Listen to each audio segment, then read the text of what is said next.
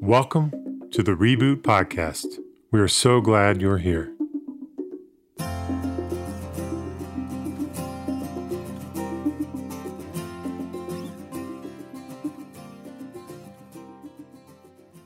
I'm Jerry Colonna, and I'm CEO and coach here at Reboot. I'm Ray Foote, and I am coach and facilitator at Reboot. And I'm Marty Janowitz, and I'm Ray with a different name. And I'm Jim Marsden, and I'm also a coach and facilitator, and also I'm a wilderness guide who takes people out into nature to support them in transitions in their lives. You know, we're gathered together in a sense because we wanted to explore the concept that shows up so often for our clients, which is this notion of that midlife career transition, the choice to do something else, the choice to move in a different direction. And we started talking about the fact that it's hard to discuss transitioning to a new career without the context of midlife issues generally. And immediately, I think, I'll say this out loud. I think that the feeling was we gathered us together to talk about this because each of us in one form or another have gone through that transition. Where in our 20s and our 30s and maybe even into our 40s, we manifested one way. And then there was this break, this set of questions that can no longer not be answered. And all of a sudden we found ourselves manifesting in yet another way. Well, it also points to the notion that what seems to be working, at some point we recognize is either no longer working or hasn't been working in the ways we had decided it did. I'm going to read a passage from one of my favorite books. And this is from Living Your Unlived Life by Robert Johnson and Jerry Rule. When we find ourselves in a midlife depression, suddenly hate our spouse, our job, our life, we can be sure that the unlived life is seeking our attention. When we feel restless, bored, or empty, despite an outer life filled with riches, the unlived life is asking for us to engage. To not do this work will leave us depleted and despondent, with a nagging sense of ennui or failure. As you may have already discovered, doing or acquiring more does not quell your unease or dissatisfaction. Stuffing down these rogue feelings or dutifully serving your life's routines will not suffice. Neither will meditating on the light or attempting to rise above the sufferings of earthly existence. Only awareness of your shadow qualities can help you to find an appropriate place for your unredeemed darkness, and thereby create a more satisfying experience. To not do this work is to remain trapped in the tedium, loneliness, agitations, and disappointments of a circumscribed life, rather than awaken to your higher calling. Oh boy, that passage always gets me. I feel for me that passage brings up a lot of support, helps to frame and provide some sensibility of what might be cooking. And it also has me thinking back in time and thinking of being with others and reconnecting with the experiences of what they might have been going through without the wisdom of what was in that passage. Mm-hmm. And what comes up from that place for me is that it's a number of things, almost like a felt experience. It connects with some things you were just sharing, Marty, of, hey, there may have been a number of things that really were okay for quite some time. And it's been quite good, but now, and I may not be able to name the reasons, now something's not quite square. Something's off. And I'm trying with all the old ways to try to address that, but I'm not sure even what I'm even trying to address. It could be that, but I can't not feel this. And here I am in it. And I'm glad we're talking about this more at the level of almost like the canvas or backdrop of life, not just career. And career can be where it shows up, because it could be, I'm in an amazing position. I have a wonderful title. I'm really well compensated. So why do I feel something's not quite square? And then the bigger questions may be coming in. And I feel like part of what is in this experience as well, kind of moving more towards the support, is a potential awakening for, I've been living up to and within structures and yardsticks that have been of service to me, but they may not have been mine. They may not have been my yardsticks of what constitutes success, a good life. Now there's an opening to go further into discovering, well, what are my yardsticks? Yeah, what's coming to me is oftentimes, as we've talked about, the William Bridges work. And, that almost seems like the noticing of the change that's coming. Like, oh, how do I engage and notice that there's something up?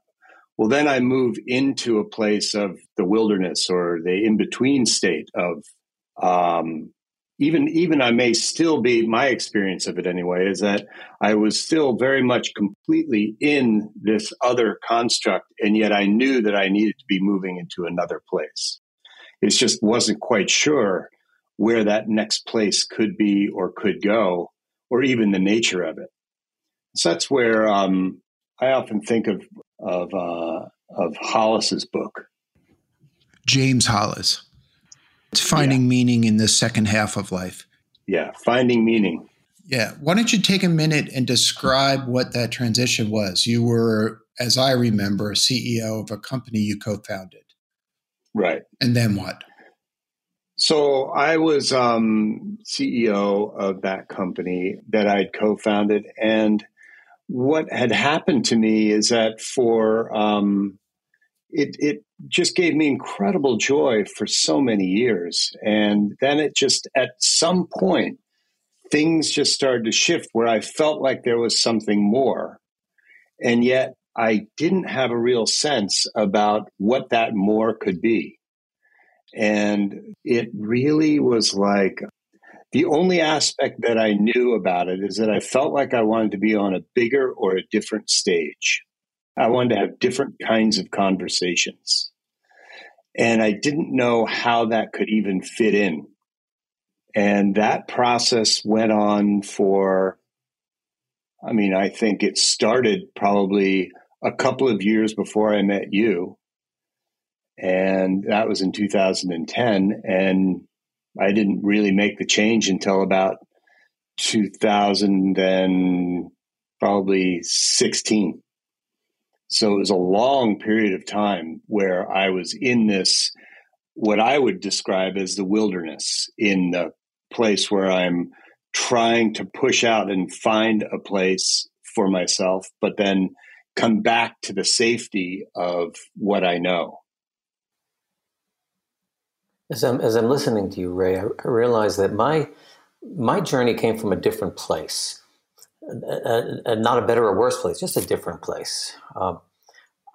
When I got to the point that we're now talking about as midlife, I had settled into refusing to know, or refusing to even acknowledge that I should know that I was unhappy.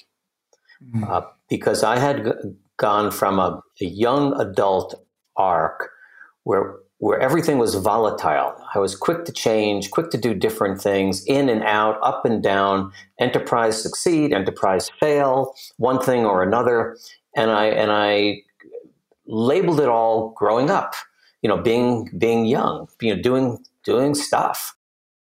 And then at some point, due to circumstances that are probably not worth going into, my reason for doing some of that went away. The death of my most important mentor. And then I reverted and I said, okay, I've got a family. I have responsibilities. What do I know how to do? And I recreated an enterprise I had created and then abandoned/lost 15 years before because I knew I could do it. And I realized this in speaking to you all in the few minutes before we started, that I had decided to be my father, to do what duty called for. And I was resolved in that. And so I only encountered the moment you're describing as self-born through the truth teller in my life. It was my wife, Susanna, who said to me one day, "You're not going to keep doing what you're doing now for the next 25 years. And that was like, bang, slap in my headspace. It led me into a period of reflection that then more in sync with what you were describing, Ray. Mm-hmm. There are some themes that have been named that I can relate to in going back to pretty big time in my life where things started to shift pretty dramatically. And, one is Marty, that refusal stage. For me, where it started to show up, I feel now with the benefit of hindsight, looking back, I can see where I was paying good attention to some things and really missing really big cues in other ways. And I was, where things really started to happen, I had spent about 5 years in Italy, living overseas, helping to start up a division of Hewlett Packard. And then when the transition came to come back, I was being offered a series of different positions in upper management that I just really didn't want to pursue. And this is where I felt like I was doing a reasonably good job in tracking what was of value for me. I just had no interest. It just felt like it'd be boring and just cumbersome. But where I had really missed things, I think, and things just continued to build up, is my wife and I at the time recognized it'd be important to take a bit of time before really engaging, coming back stateside, to reorient and take a breath and see what is it that we'd really like. And while we both agreed to do that, neither one of us did that at all. And instead, I got very busy in a merger and acquisition, still within Hewlett Packard. And I just got to this place of seeing how busy I was and how much time I was spending away from home. And I had a lot of reward and recognition. And there was something that was even almost addictive, where I was learning a ton and really enjoying the people. And there were just a number of things that were feeding me in some ways, but keeping me from something that was more important. And I reached this place where I felt like it's clear I'm just too busy. And I felt the disconnection with family, and I had 2 younger daughters at that time. And I got to the place where I just realized I needed to just get off the merry-go-round, just to take a break. And at that point, for me, I felt like it's not just take a break and be at home. I need to head towards something that I cared about, something that mattered, but be something that's totally out of context. So I did what anybody else would have done. I took 2 months and went trekking in Pakistan, up in some of the highest mountains in the world, and just really got off the grid and was gone in a very different context. And now in hindsight, I feel like that was so important, because being out with something that really mattered to me, which is mountains, that's been a long time love, supported me in just reorienting and coming back to what really mattered, without having an answer, but being grounded in a new way. And then coming back from that, I felt like it was supporting me to head towards and be in closer connection with what mattered, which at the time was family and kids and relationships and work, but work in a different way. And that was more of the start of what became more of the career transition. But it wasn't out of some strategy to switch careers. It was out of crisis and doing what I could with what was around me and turning towards what I could, at the time. Jim, before Pakistan, what was your relationship to the work you were doing? Did it feel like it mattered? Yeah, there were some essential things that are threads that have mattered all along. The things that mattered were relationships. The things that also mattered were things that had to do with creating or bringing something alive in the act of business that mattered to us all in a way. There's a community component to that. What didn't matter were job titles or growth rates, some other things that might be external. It was something that was found in the relationship between what we're bringing alive and how it also brings alive something inside people, including me. that was a thread I realized really mattered. And not being connected to that would become quite deadening for me, which is why I was not taking upper management positions further up into a multinational company. It's like, just felt like it was getting further and further away from that. I really resonate with these transitions in some way being a movement towards that which matters and the refinement and the discovery of that which matters. You know, when I look back over the long arc of my many career manifestations, whether I was a reporter or when I was an investor, it was like you, Jim, it was always the relationships that mattered. But even more specifically, it was always the conversations that felt connective. The theme in my life, which looking backwards, I can see as a theme that mattered, was to have conversations that resulted in connection. Yeah. And, you know, that's why I often will say, like, I feel incredibly lucky right now because I get paid to have conversations that result in connection. Mm-hmm. Not as a byproduct of the work that I do, but as the central theme of the work that I do. I'm curious if that resonates with anybody. Surely resonates with me. As you said that, it occurred to me that I had spent the first 20 years of my so-called professional era life in picking something that mattered and then sacrificing other things that mattered because of the choice until that ran out. And what I did that was different. Man, I wish I even knew what a coach was in those days or that there were coaches. That was the first time I asked myself, think about all the things that matter. And if there's a confluence, when you talked about at the center, and I had, you know, actually, I didn't have Pakistan available and I wasn't a mountain climber. So I had wandering around my neighborhood in Halifax, Nova Scotia at the time. And I actually identified for the first time 4 intertwined things that mattered. I mean, I still know what they are. And I could repeat them. I don't know if it's relevant.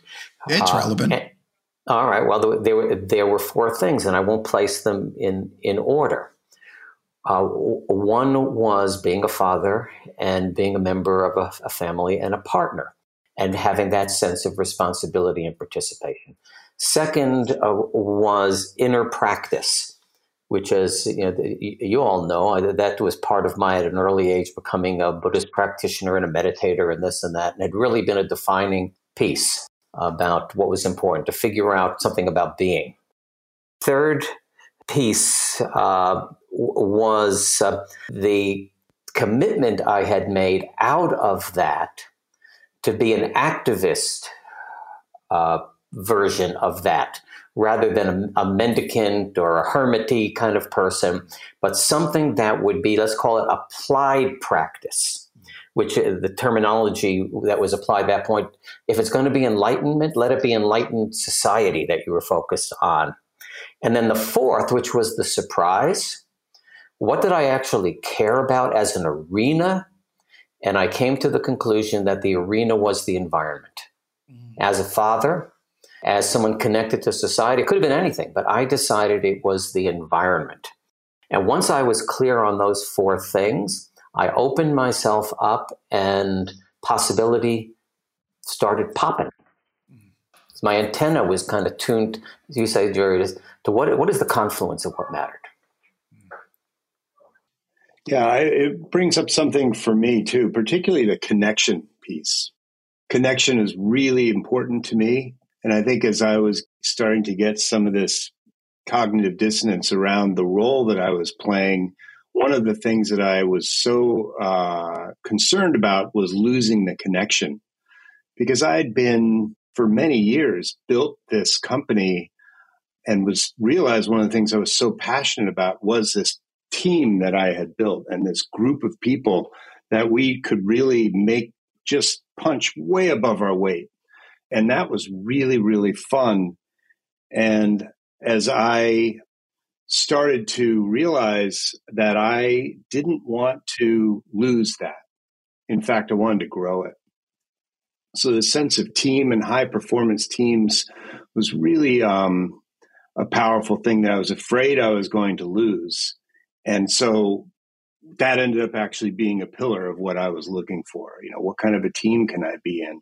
And then I also just really loved the idea of improvisation and being able to work within a group of people and just come up with new ideas and bringing out sort of the creativity and play really at work so that it all feels kind of like, hey, we're out just kind of playing in the sandbox.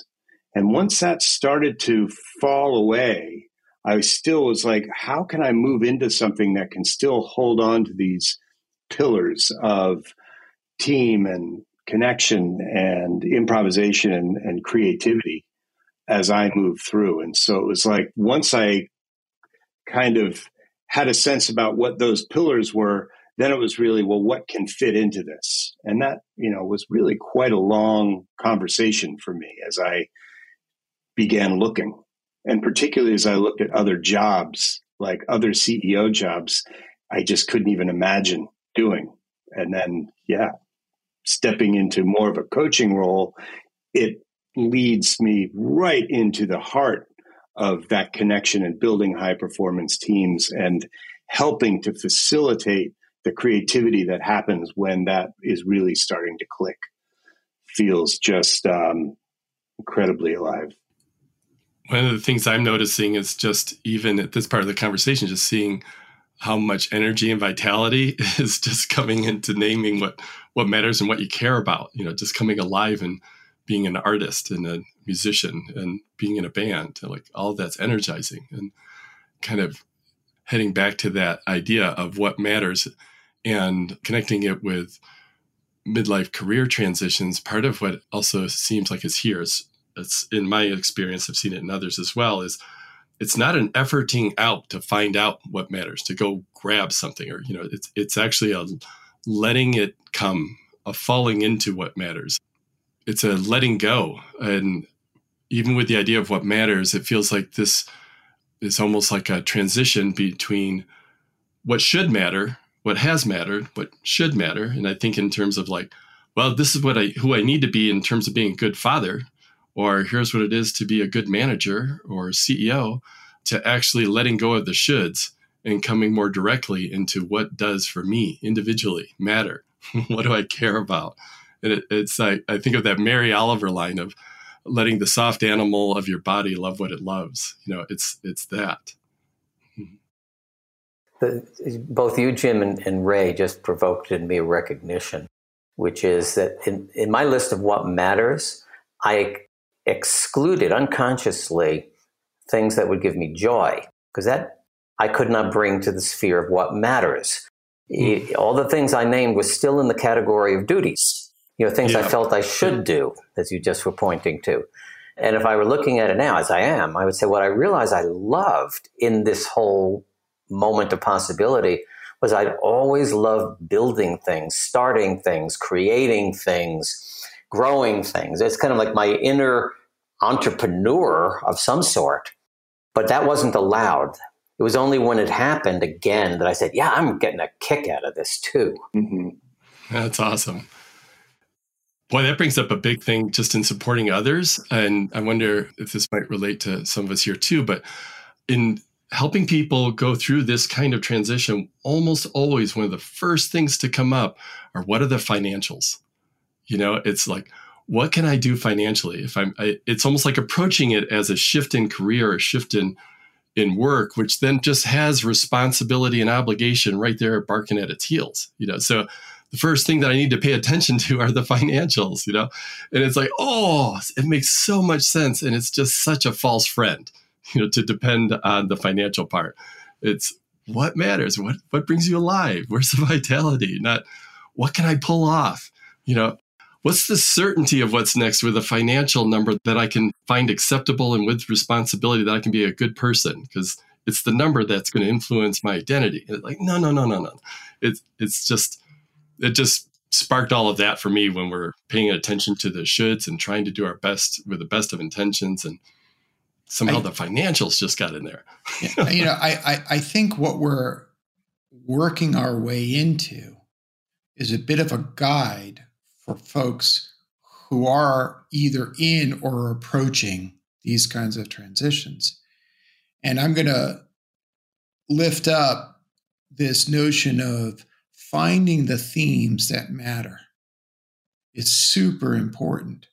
And finding the threads, they're almost like golden threads that connect on that unconscious basis. And then the counterweight may be, if we go back to that passage that I read at the top, to not do this work is to remain trapped in the tedium, loneliness, agitations, and disappointments. And we might add duty and obligation and fears of financial well-being. Because financial is really just a substitute, right, for safety. Yep. All of these things of a circumscribed life, rather than awakening to, he wrote, your higher calling, but one could say awakening to what really matters. Yeah. Right. And the fearsome aspect of midlife transition is, in my experience, is, holy crap, the house of cards that I worked so hard to build is going to fall apart. What's on the other side? Now what? And, as I slide my way into elderhood, and I think I may be the youngest of the four of us talking. So thanks for pointing that out. That's all right. I still feel like an elder. As I slide into that, what I want to say to those who are behind us, come on in, the water's okay. You're not alone. Folks have traveled this path before you. And there is a place on the other side where you can feel safe and dedicate your life to that which matters to you. Perhaps even more frightening, again, I'm thinking just personally here, is that the house of cards might not fall apart. And then, year after year, decade after decade, it'll keep sort of working until the end of that particular journey is, wow, the emptiness. Despite all the success. My least happy client is also my most successful. Yeah. I'll leave it at that. Mm-hmm. I've spoken with a number of people and have felt this feeling myself as well, is that on paper, what do you have to complain about? You're doing great. And yet there's this inside, it's like, this is just not working. This is not aligning. Mm-hmm. And it almost feels shameful to bring it up. Right. And so even having that, being able to have that conversation with yourself about, and realizing that you're not alone in this feeling is a really powerful realization. I'll lift up two things. One, and Johnson and Rule use this word, and that word always means a lot to me. One is the ennui. That living in that house of cards, living in that experience. And to tease it out, my understanding of that word is always that feeling that comes up with, is that all there is? Mm-hmm. This is what I strove for? That's what I'm living? That's what I sacrificed for? That's what I went through for?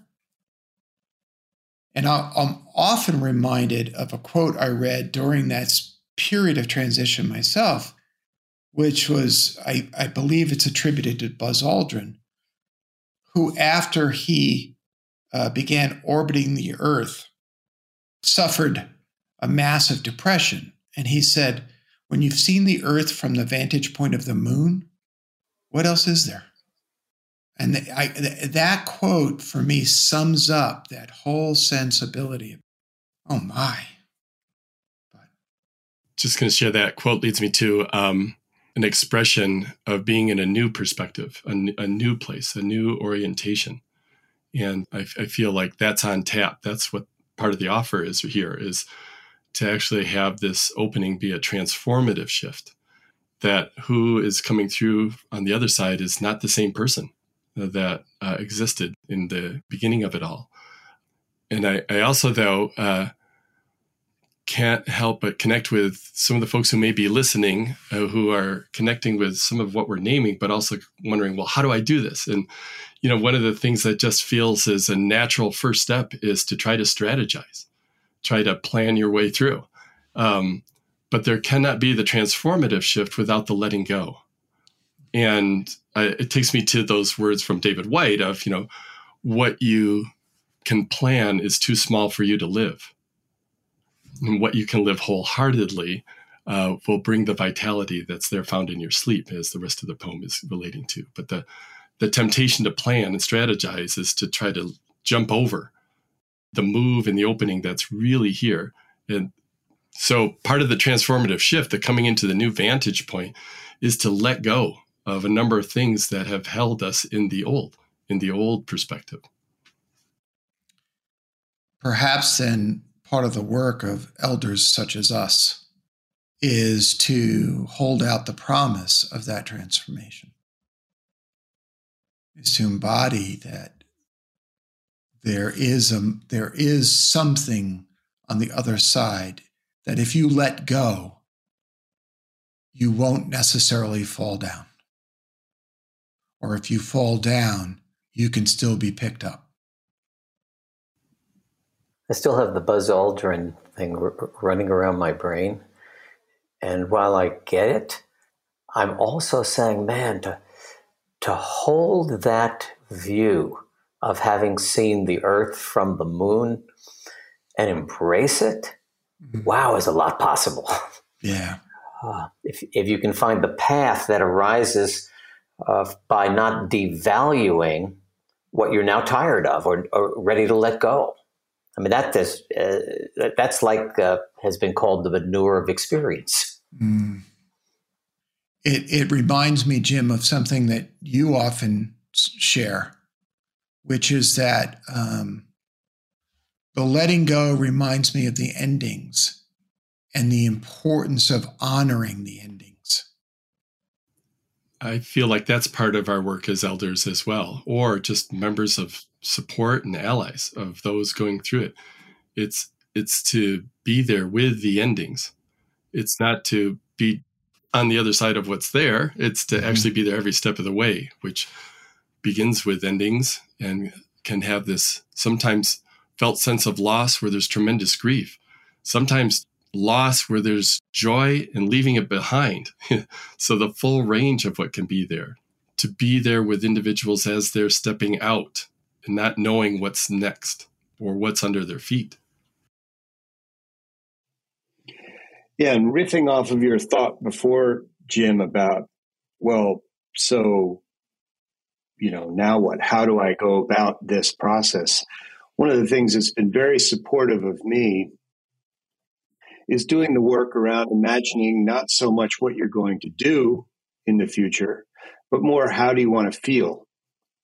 And if you can get a sense about that feeling of what it feels like out 5 years from now, far enough, you and I have talked about this in the past, where if you can almost leap out beyond what you could conceivably imagine the structure and the process to get to this future place where you can imagine, oh, and this is how I feel. I feel creative and I feel like I'm making something and I've got a band and I'm feeling like I'm with my compadres and I'm able to be improvisational. Okay, work with that as more of a North Star rather than, oh, I need to make this much money and have this many offices and things like that. Yep. Has been very helpful. I'm pretty sure all of us, I am sure, have a version of an exercise we work with of one sort or another, so the people we're fortunate to work with as coaches have the opportunity to go where you just described. my version, any client who I've worked with, a potential client, will recognize that sometimes it's 2 or 3 or how many years ahead. You wake up and before your eyes are even open, you're suffused with a feeling that says, I can't believe this is my life. But I don't particularly care about what you're doing. I'm interested in what are the attributes and qualities of that life, which I think is where you're pointing, Ray. If they can connect with the atmospherics of that life, the energies, well then, okay, it puts a whole bunch of things in perspective. Yep.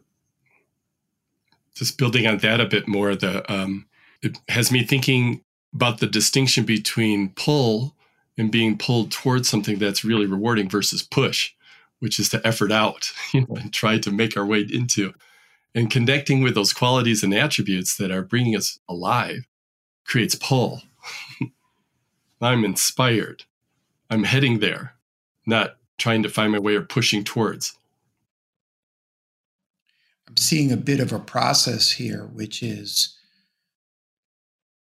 looking backward and seeing what matters, and then recognizing what's ending and honoring what's ending, then creates the capacity to move towards what you're being pulled toward. It is in some ways that, and we'll post a link to this, to that essay you once wrote, Jim, The Journey of Transformation. I could go through that kind of quickly just to name it or to give a little snippet of it without. So as people reach out and access that resource, they'll see an image, and the image is in the shape of a U. And at the beginning of that U, we may be living before the awareness that there is something about to tap on our shoulders, and life's pretty good, or could be pretty good. It might have its challenges, but they're all contextualized. Everything's by and large as it should be. And then there's the tapping at the shoulder, and sometimes that's referred to as the call. The Journey of Transformation graphic and what I'll be saying is not unique. It actually is, what I'm naming comes from a lot of different resources aggregated into something that you'll find hopefully meaningful and easy to relate to. So the call may be something's not quite square, or a partner saying, how long do you intend to be living this way? But there's the tap on the shoulder that eventually gets to this place of it is undeniable, as much as we may recognize we tried not to really engage. The trying not to engage is a natural human response. It is not a statement of courage or anything of that sort. It's more of, can I just please keep things as they are or make minor modifications at the margin until we realize we can't? And at that point, there's the opportunity to step over a threshold where I'm now in the awareness that what I'm about to walk into is something that is beyond familiarity. And yet at the same time, I am trying to walk towards, even here already, towards something that is that unlived life that we were naming, something that is essential and a vitality for me in whatever words I might bring to it in that moment. But the crossing of that threshold is to say, I can't go back. I am no longer able to live how I did last Tuesday. And now here I am. And so turning towards the graphic after crossing the threshold to really head towards and be with more directly what's here. The first move is often downward in its description. And it's downward because it relates to heading into that which is underneath the surface, that which is maybe been bubbling for a bit, but also comes with a sense of loss, of letting go, of endings, even death. It can be death of the identity that I had. But there's an important aspect of honoring endings, to really name them, to really let them come to close that's in the work.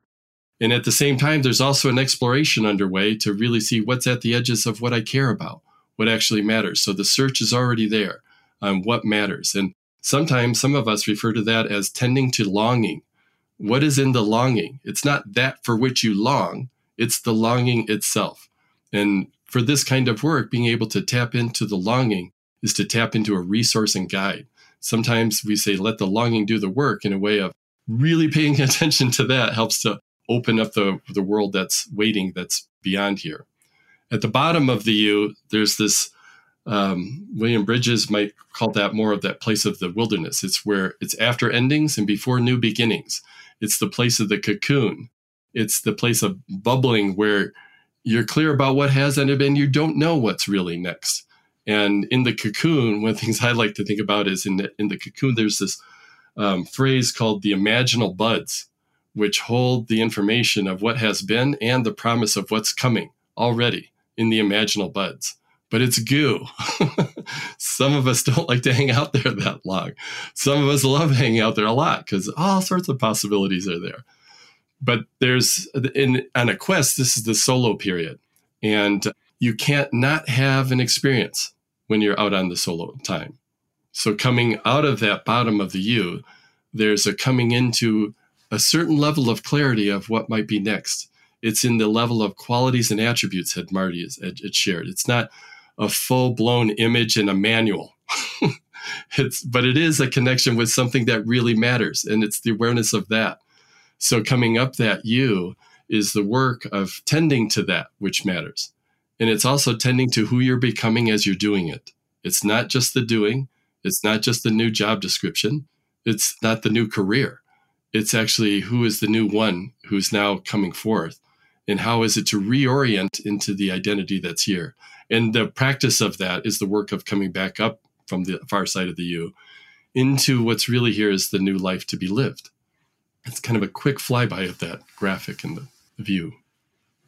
But it is a transformative change in that who I was coming in is very different from who I am coming out, a new center of gravity. And another thing that's, I think, important about transformative change is I can't think my way through it.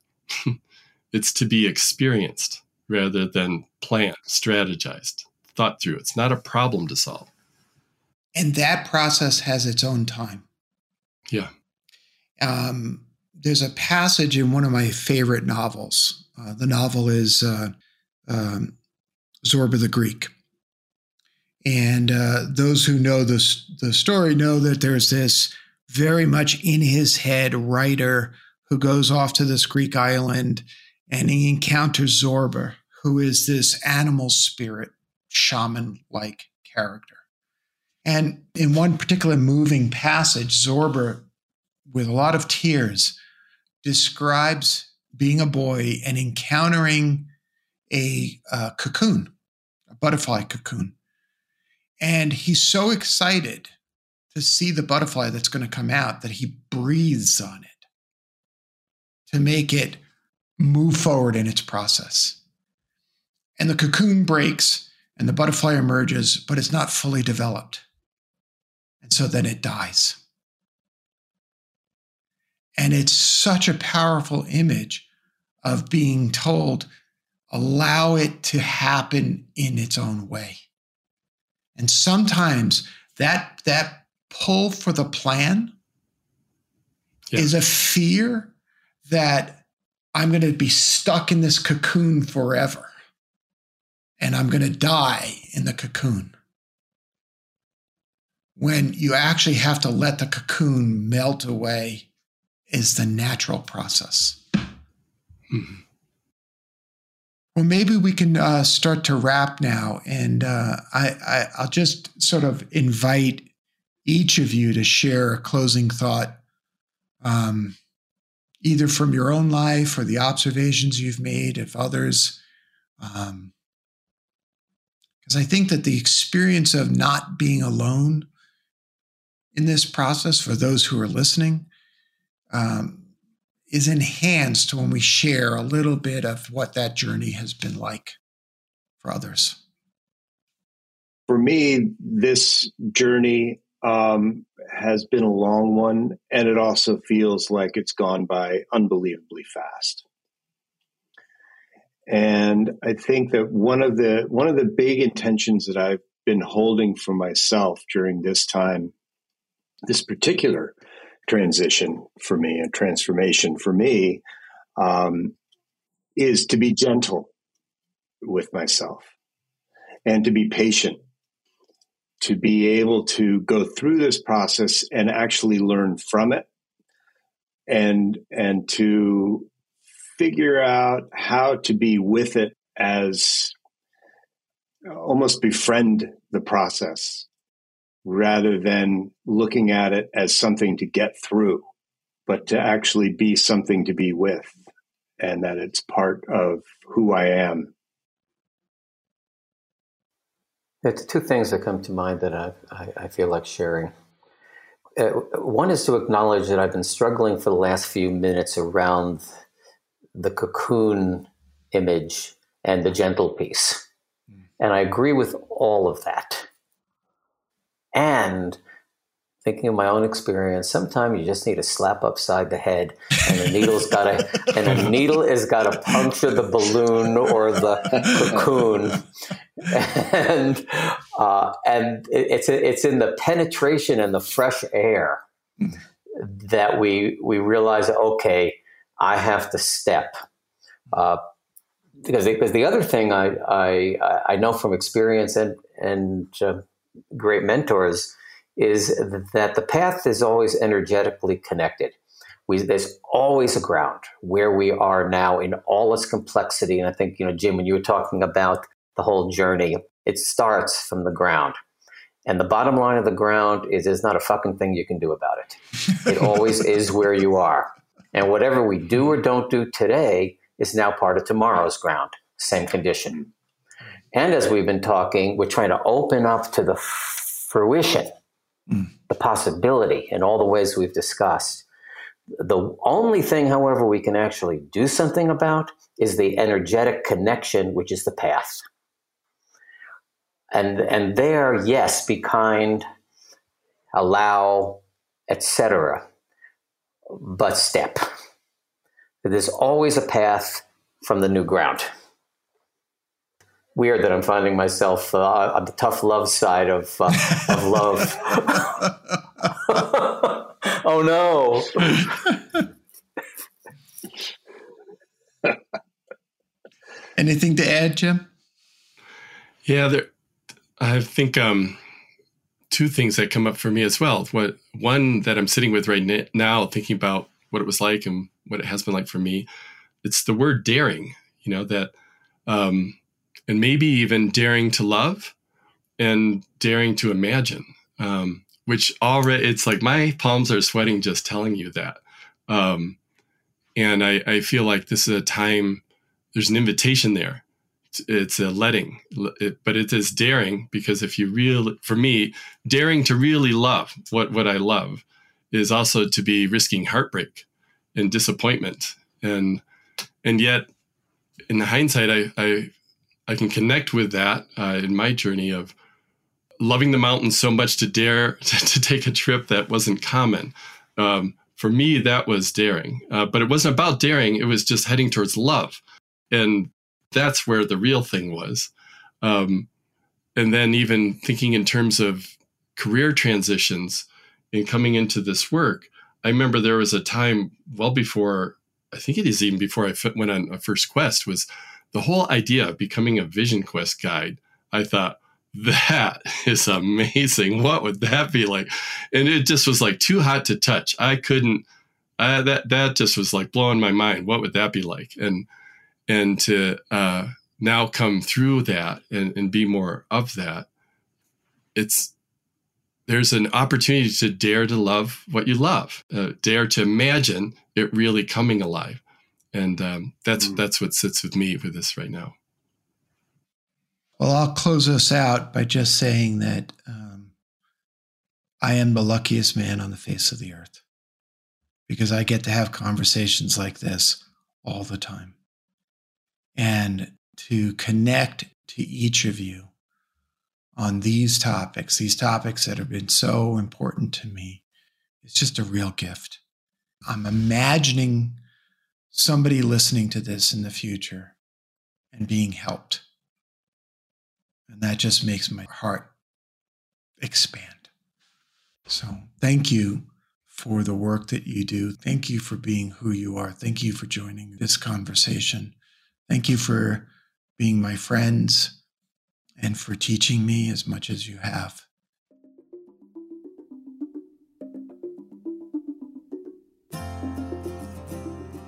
If you enjoyed this episode, go to reboot.io/podcast. to listen to all 5 seasons of our podcast conversations. And leave us a review on iTunes. That's the best way for other people to find and enjoy the show, just as you have done. And don't forget to join our mailing list at reboot.io/signup so you never miss an episode. Thank you for listening. How long till my soul gets it right? Did any human being ever reach that kind of light? I call on the resting soul of Galileo, king of night vision, king of insights.